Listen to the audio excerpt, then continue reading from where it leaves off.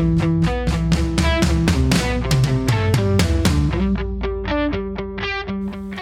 is Emily Beauclair, and you're listening to the Smiles Included podcast, navigating through life with our rare disease superheroes.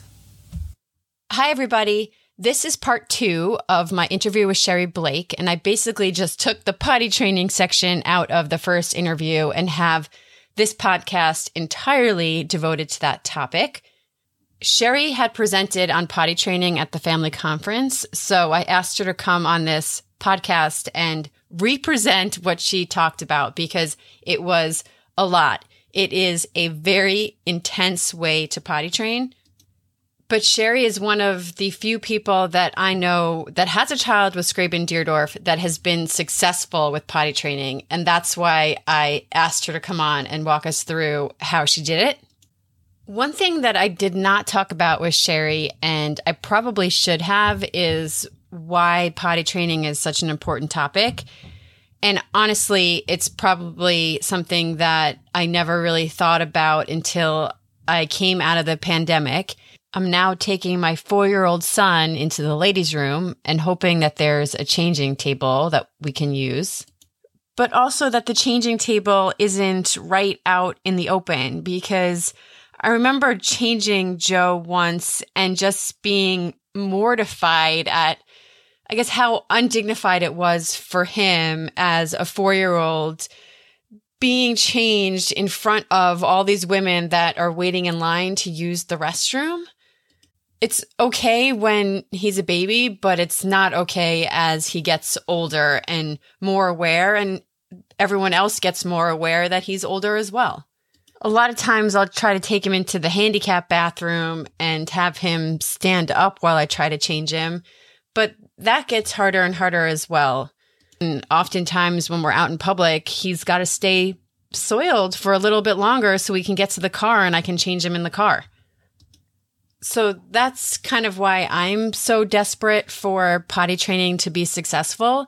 But I really feel for the parents of older kids and adults and really anybody that has special needs that needs to use a bathroom in a public location. And if any of my listeners have a solution for this problem, please reach out to me. I would love to talk to you.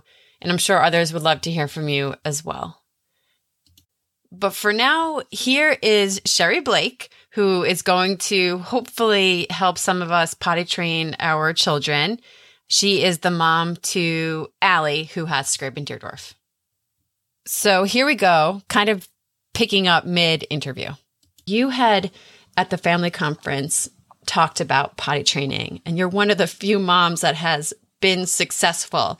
So please help. Sure. Again, this is one of those things I can't take all the credit for because we had an amazing therapy team who helped us. So we used a method called Foxx Azrin, and it's Foxx, Foxx, Azrin, Azrin. And there's actually a book out there called Toilet Training in Less Than a Day. It was written in the 70s, so some of the terms they use would probably not be considered appropriate today. Yeah. But it's the same concept. This is a method that our ABA team also recommended that they use with a lot of their children. And it's very intense. It basically requires you to live in your bathroom. So I did it over Christmas break. And I sent my son to go live with my sister for a few days because you really need to 100%. It's your job. I mean, it's what you do. So kind of the concept is you want your child to have accidents because every accident is an opportunity to learn what to do. So you kind of live in your bathroom. For her, we had a stack of underwear, a t-shirt, and you feed them, you make them drink a lot of water because obviously more liquid in, more liquid out. And so there's a whole schedule. And I actually wrote up a memo that is in the files section of our Facebook page that kind of goes through all the details. But the first thing you do is you get them up and you set them on the potty for 20 minutes, hoping that they, go to the bathroom. If they don't, you get off and you set a timer. And every 5 minutes you say, are you dry? And then you have the child And if you have to do hand over hand, you do hand over hand, have them touch their bottom. Are you dry? Oh, you are dry. Good job. And like for Allie, we gave her a sticker because that was a motivator at the time. And this whole time you're pushing fluids, for her, we had her eat pretzels. We had her eat French fries from McDonald's, anything that would be salty that would make her thirsty. And we're really, really shoving liquid down her. I got those juice boxes and was like squeeze them in her mouth, because you want her to pee. And you do that every 5 minutes. And then I think it's every 20 minutes, you would sit her on the potty. And she sits there for 5 minutes. If she happens to go to the bathroom while she's on the potty, then it's a huge party. Oh my goodness, she went to the bathroom. I mean, there's, all the favorite things. She got M&M or whatever the motivator is. And then you get off and you do it again. And so that's why I'm saying this is literally all you do, because you're setting a timer for 5 minutes and checking every 5 minutes. And then every 20 minutes sitting her on the potty. When they do have an accident, which will happen, which is good because that's how they learn, you do a thing called positive practice. So wherever she would be in the bathroom, I would, have her touch her bottom. Are you dry? You are not dry. PP goes in the potty. And then you run them quickly to the toilet, pull down the underwear, sit on the toilet for a second, pull them back off the toilet, pull the wet underwear up, go back to where they had the accident. Are you dry? No. PP goes in the potty. And you're not emotional. You're not mad. You're just saying, very not direct. This is how it goes. You do that 5 times. Then you take off their underwear, you put a clean pair of underwear, you clean up the floor, and you start this process every 5 minutes. So you can see it's extremely intense. It's all you can do. I mean, you can't even answer your phone or text or anything. So we started it with Allie at 6 a.m. We started immediately when she got up. By 10:30, 4.5 hours later, she was self-initiating. So self-initiating is she would start feeling like she had an accident and she would walk to the toilet, which is huge. So we did that whole day. And then we kind of moved into once she did that, it was the biggest party ever. And I think she had 10 accidents in that 4-hour time before she started self-initiating. And you can't tell them what to do because you want them to be initiating it. So we actually used like a little potty, not like our real toilet, because she physically couldn't get up to the real toilet. So we just, those little ones you sit on the floor. So I would just kind of like walk around the toilet, stare at the toilet. But you didn't say, go sit on the toilet, because you want them to initiate it. So once you did that, we did that the first day. Then we moved to like the family room, and because now we're further away and the toilet's out of view, initiate that. And then you just kind of go throughout your house. So I think it took us about 4 days. We did family room, we did a bedroom, and then we went out in public, and we tried the same thing. And when you do have to go out, like you don't put a pull-up on, you leave the underwear on and then like put a pull-up on top of it, because you want her to feel, or him to feel it wet. So you never ever do the pull-up again, because you want them to feel that wet. So that's what we did. It took us 5 days, 6 days, maybe 5 to do the whole thing. But she was self-initiating the whole time. She would be, 2 or 3 times, and then she'd have an accident. And then you just go back through that positive practice. It worked. She was 5. And I had tried so many things before then, because I had, another child I'd already potty trained. And nothing really worked. I just think that repetition is what she needed. So that was it. She was not bowel trained for about 6 more months. And they told us to not even worry about that, because you probably get 1 opportunity a day. So we just didn't worry about that. When she'd have an accident, we'd just clean her up. And then eventually she started figuring that out too. But that was our procedure. It's certainly not for everyone else, for everyone, because it's very intense. But I was at the point I didn't care. I just wanted to be done with it. So I was ready to make that commitment and live in my bathroom. And we took shifts. I would take a shift. My husband would take a shift. A therapist would take a shift, because it's intense. It's hard. 3 hours was about your max. You're like, I'm going to lose my mind. I need to get out of this bathroom. You mentioned not being emotional. I don't think I can do that. That's why we took shifts, because it's exhausting. It's hard. And that's why we, 2-3 hours, and I had a whole schedule. We all had a little shift that we did. And after those 2.5 hours, it was like, okay, need to take a break.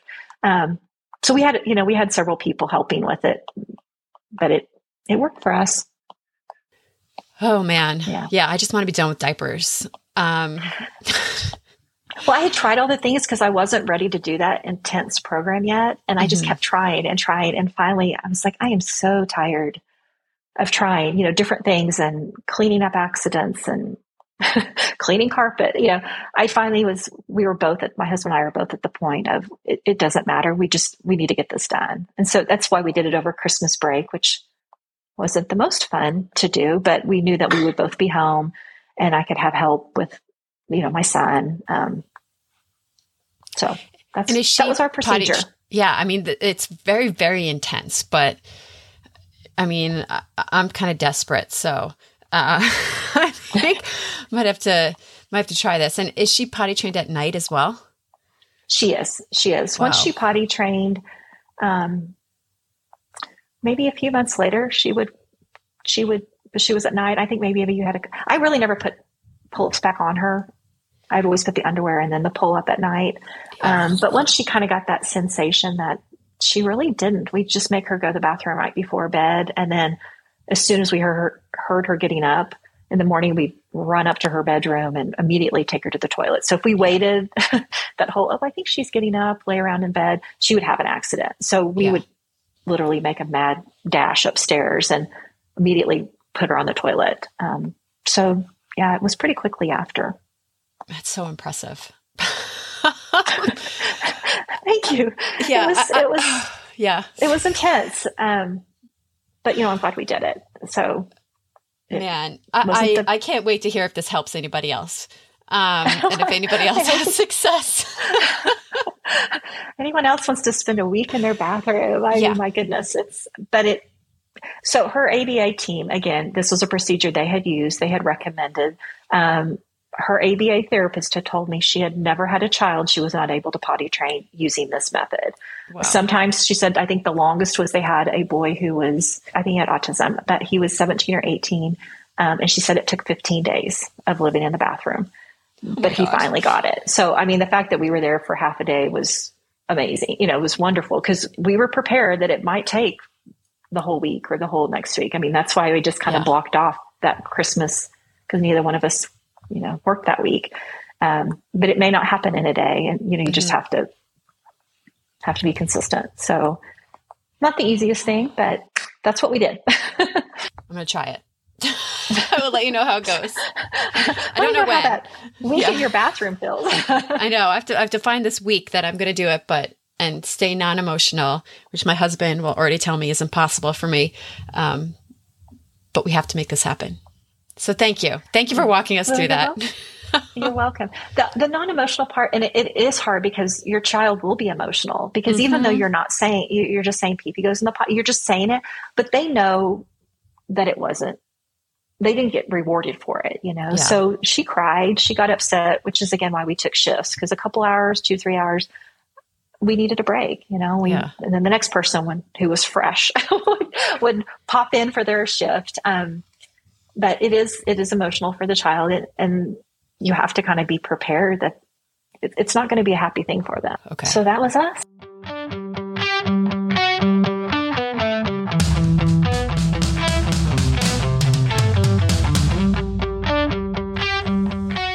Thanks for listening. I hope you found today's discussion helpful in your rare journey. If there are any other topics you want me to discuss, questions you have for some guests, or if you want to be a guest on the show yourself, please reach out to me via the email included in the show description. Please also visit SKDEAS.org to learn more about Skraban-Deardorff and consider making a donation to help fund research to help our kids. Talk soon.